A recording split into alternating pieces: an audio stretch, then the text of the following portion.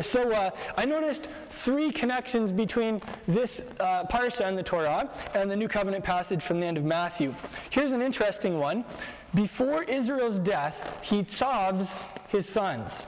The Hebrew verb tzav means charge, or it gives a commandment. So he charges his sons before his death. He says, don't bury me in Egypt.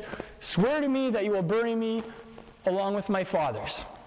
And similarly, Yeshua, the ultimate son of Jacob, tzavs his disciple sons after his death and resurrection. It's a kind of a spin on it. He doesn't just charge them before his death. He charges them after he's died and resuscitated from death. And he similarly gives them a mission, a charge. Another fascinating parallel here is that Joseph forgives his brothers after his father's death.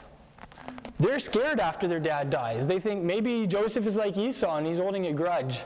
But no, he forgives them. And similarly, Yeshua forgives his persecutors after his own death and resurrection. There's this resurrection spin in the Messiah story. You know, after Yeshua was raised from the dead, he could have gone and he could have wrought vengeance on every single person who was responsible for his death. In fact, you would think that a hero of his type would do that. But no, from all appearances, he ignores them. He just goes to the beloveds of his heart, and he speaks to them personally and reveals himself after his death. That's a similarity. One more connection is that Joseph is the Nazirite from among his brothers, is how the Hebrew reads in Genesis chapter 49, verse 26. And in this passage, Yeshua takes a Nazirite vow. We'll look at that in greater detail in just a moment. So we'll look at the Matthew passage first if you want to turn to Matthew chapter 26. I have to admit that one of my greatest heroes in all of history is a woman. A woman who usually loses it and ends up bawling when she shows up in the picture. And her name in Hebrew is Miriam. In English, we say Mary. She doesn't turn up too many times. At one instance, she turns up sitting at the master's feet and learning from him, while her older sister is busy making preparations. She turns up in this passage also. She comes and she takes this extremely expensive, what shall we call it? Anointing oil. Maybe cologne or something, I don't know. And she breaks it and she pours it over the master's head. And she is one of my greatest heroes because it is such a simple but profound picture of extravagant devotion to the master. Just such a passionate attachment to him. And I want my life to be like that. I want it to be like that flask that's broken and poured out over him. This is a fascinating chapter because you can say to the Christian community, behold the first century church. Behold your Lord partaking of a Passover Seder. It's not called communion here. It's not called the Last Supper explicitly. It's not called the Eucharist or Mass or anything else. This is a Passover Seder. And I just want to point out how many times this becomes apparent. Colin? Thanks. I have a ton of pictures in this one, so you're going to have to really track with me here. All right, buddy. I'm going to point to you. So we're going to just go through these together. The last Seder from chapter 26, verses 20 to 30. Let's count them together on our fingers. The first thing they're doing is reclining in verse 20. In the Haggadah, the kind of the order for your Passover Seder, one of the questions they ask are, we recline on this night for the Seder. This isn't something we typically do. What we do for the Seder. So they're reclining. Number 2, in verse 23, they're dipping. That's another one of the traditional questions in the Haggadah. On all other nights, we dip once. Why do we dip twice tonight? They're dipping. Number 3, verse 25, there's a rabbi present conducting the Seder. And this is a beautiful picture. This is a rabbi named Yeshua who leads a congregation in Hebron, the Jewish community of Hebron. His name is Yeshua Bar Shoshan, Ben Shoshan. And I just thought, what a beautiful picture of a rabbi reminding us of our Rabbi Yeshua who led the Seder. Verse 26, there is matzah being broken. In Hebrew, the breaking of bread is called paras lechem. In verse 27, there is the cup at the Seder.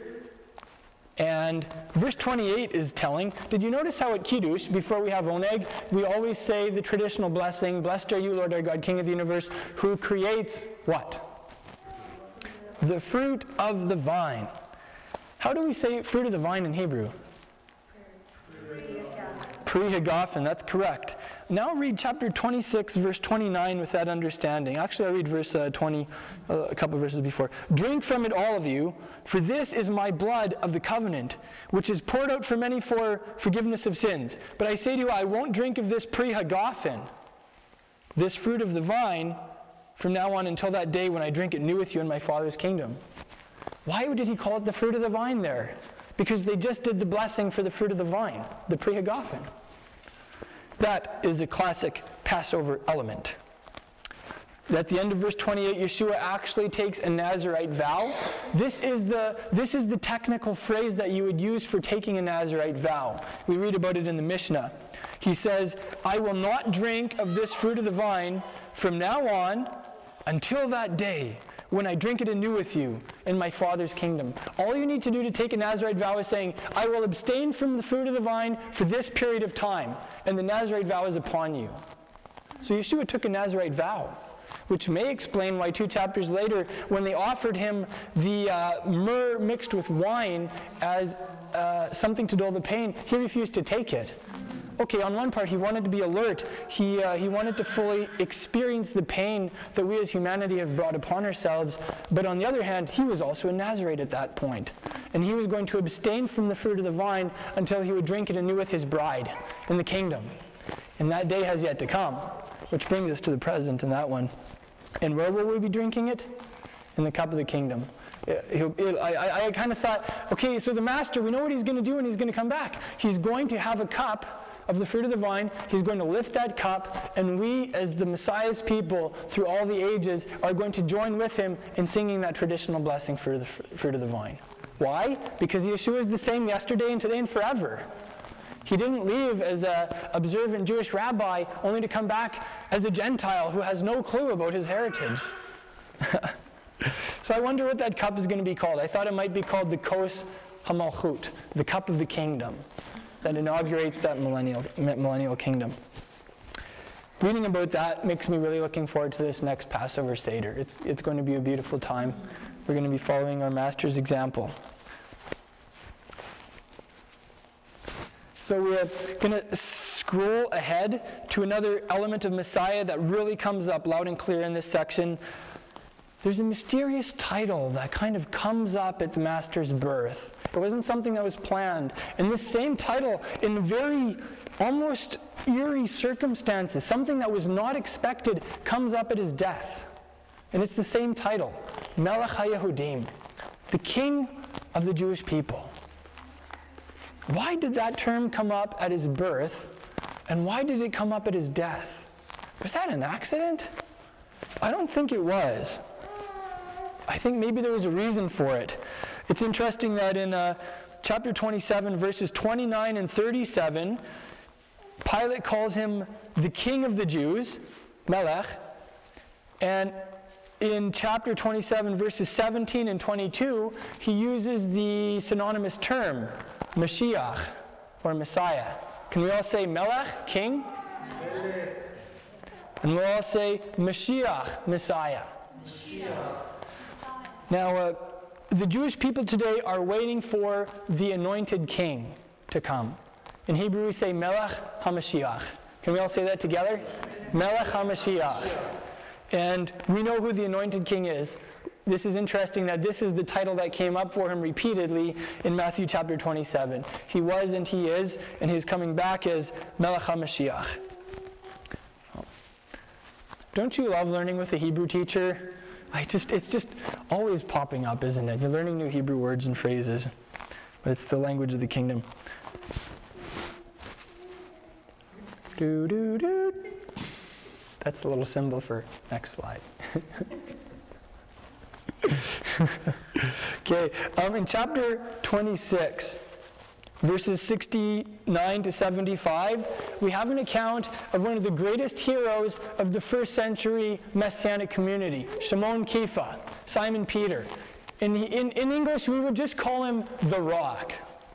We have a story about the Rock, and this was a very well-known story. This was part of the narrative. It's the story of the Rock's failure. It's the story of how the Rock betrayed the Master. It's a story about how the Rock crumbled in a time of crisis. And I really appreciate this story because it just reminds us that Messiah deals with real people. And he takes us from wherever we're at, and he makes us superheroes for him. But it doesn't make us any less human. So what I get from that is, just like the Rock, each one of you are destined for greatness in the kingdom, should you choose to accept that call. And each one of us are going to fail at times. And it's good to remember our failures as we move ahead. Keeps us real and it keeps us humble. And we're going to scroll to the end of the book of Matthew. I like this picture because it's kind of reminiscent of our Rabbi Yeshua.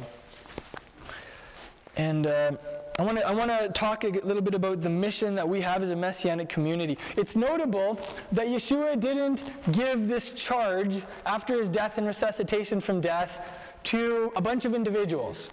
He didn't give it to just one person. He gave it to a community. Yeshua called a bunch of disciples around himself, and he forged them into a community. They were a tight-knit group. And they were gathered around the Master. And by the time he was able to impart that mission to them, they had become such a solid group. And it's true today that just as it is then, that we can only accomplish our mission as a community of disciples. We can't do it by ourselves. And that really flies in the face, I think, especially of Western thought sometimes, because we can be like so Lone Ranger-ish and so independent, and of course we're not talking about us Canadians, only those Americans, right? They're the Lone Ranger, John Wayne type of individuals. No, it happens to be in our Canadian mindset also. So let's look at a couple specifics about the mission that the Master gave us. Number one, our mission is to make disciples to Yeshua, who is the King of the Jews, not to make converts to a new Gentile religion. And this is common knowledge in the church today. There's a great awakening to the fact that we're called to more than just a religion. We're called to more than just convert someone to Christianity. It's not enough to just get them to pray the sinner's prayer and then they're going to go to heaven when they die. No, that's not enough. We're called to make disciples to the Master Yeshua. And discipleship is a significantly greater commitment. It's a much greater investment of our whole lives. And it's a more strenuous process. And for me personally, I'm really happy that it's a challenge, that's a lifelong call. I think the big quest for us today as believers is to rediscover what discipleship is and rediscover what it is to make disciples. Amen.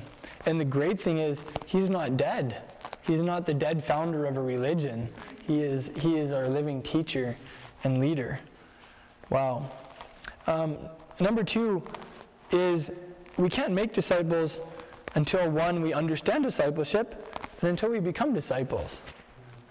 I think that's probably the greatest thing that we have in common in this room.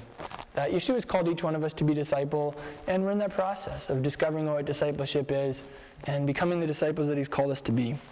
And I also believe that is built into our spiritual DNA to reproduce ourselves as disciples when the time comes. I'm excited about that. It's going to be a real adventure. This is interesting. Yeshua talks about immersing these disciples that we make in the name of the Father, the Son, and the Holy Spirit. Some of the earliest versions of Matthew actually simply say, immerse them in my name. And, we don't want to get into technical debate about that. I don't know if it's the biggest deal. But it's interesting that there could be early manuscripts that say that our mission is to immerse disciples in the name of our rabbi, because that's a patently Jewish concept. We immerse ourselves into him. We immerse ourselves into a new identity as followers of the prophet from Nazareth. And we call other people to that same immersion.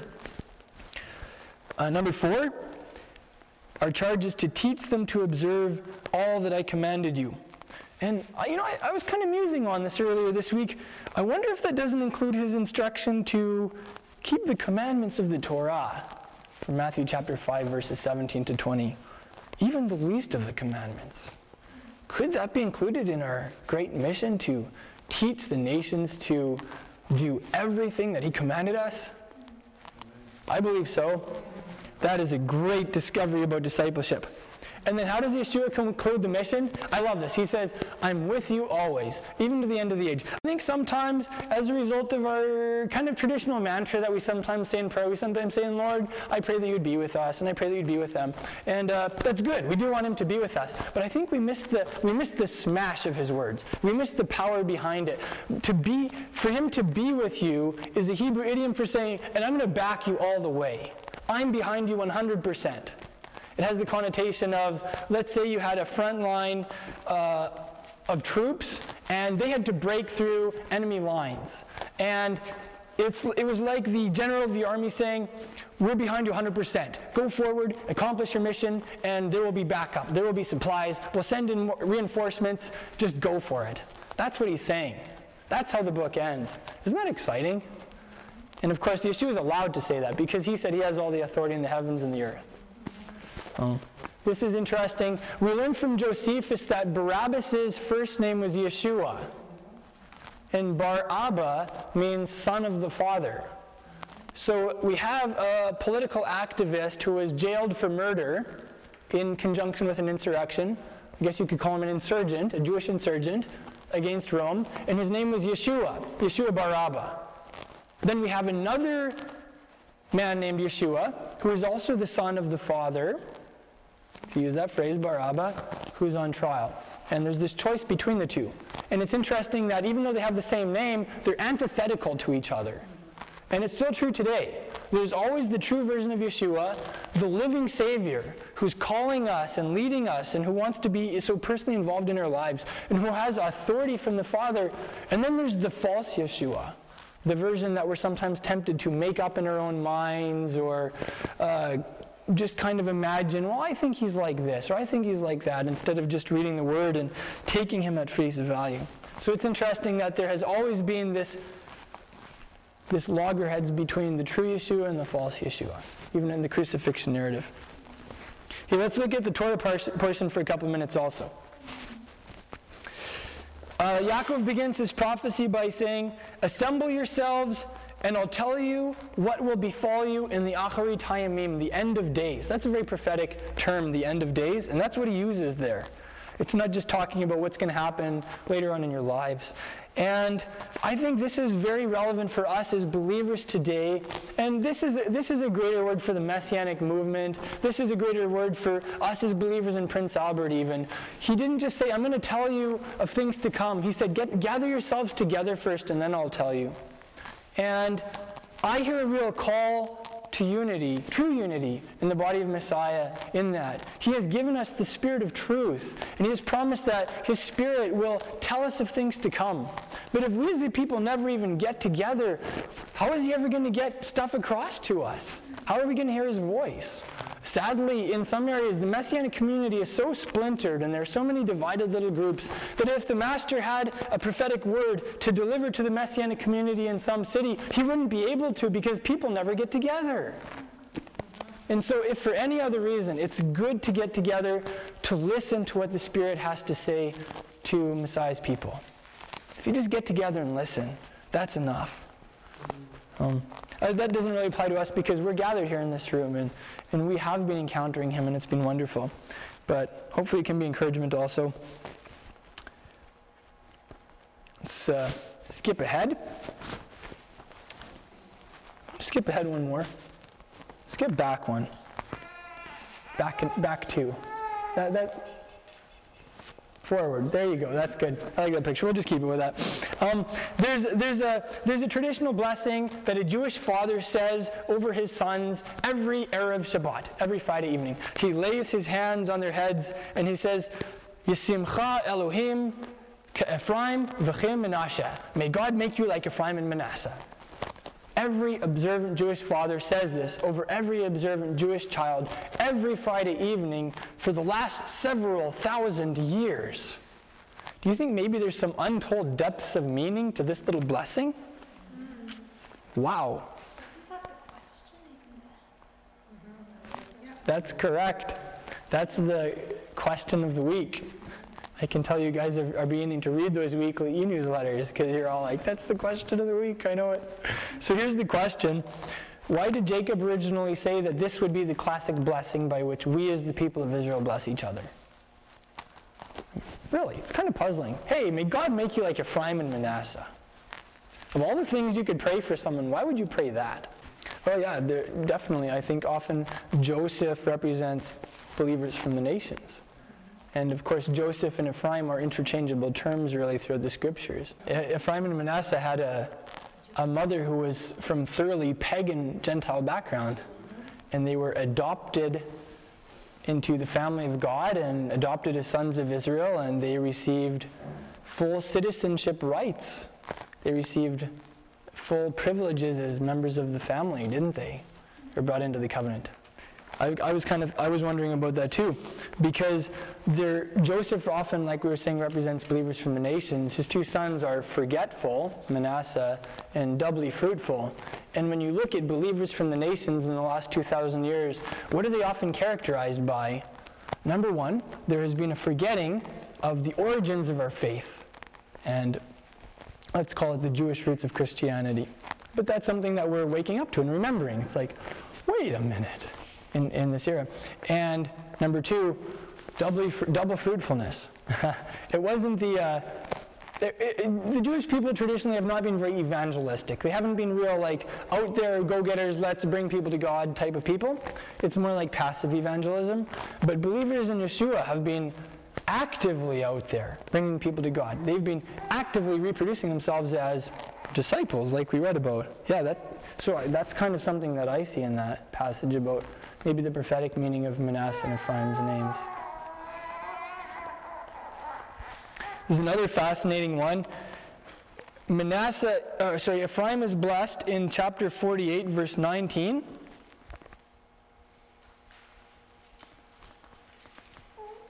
To become something. It says, however, his younger brother, namely Ephraim, shall be greater than he, greater than Manasseh, and his descendants shall become a multitude of nations. And the Hebrew there is Melo ha-goyim. Can we all say that? Melo ha-goyim? It literally means a fullness of the Gentiles. Ephraim will become the fullness of the Gentiles. That's an interesting phrase. Why did Jacob say that? Well, maybe we could look at the only other place where this phrase turns up in the whole Bible to understand it. It's in Paul's letter to the believers in Rome, chapter 11, verse 25. And he says that hardness in part has come upon Israel for a time until the Melo ha-goyim, until the fullness of the Gentiles has come in.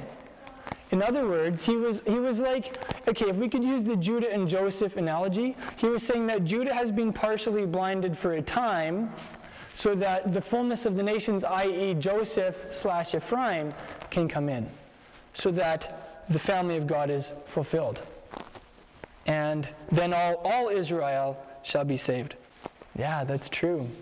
Judah definitely had a significant role as the lawgiver too. And Yeshua, the ultimate son of Judah. And Judah is holding on to the Torah. It's prophesied, it's right here. Yeah, you're right.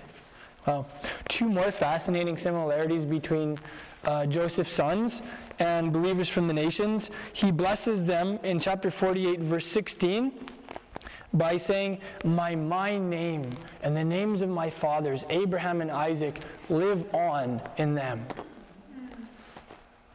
And that is true of believers from the nations. on multiple levels, actually. The name of the God of Abraham, Isaac, and Jacob has lived on in the community of believers in Yeshua throughout the nations for the last several thousand years. They have upheld that standard. And on another slightly less important level, it's cool how believers often will name their children by Hebrew Bible names. It's kind of like one of those things we take for granted because of the culture we live in, but it's really cool that you have all of these Gentiles who believe in the God of Israel, and they call their children by actually very Jewish names.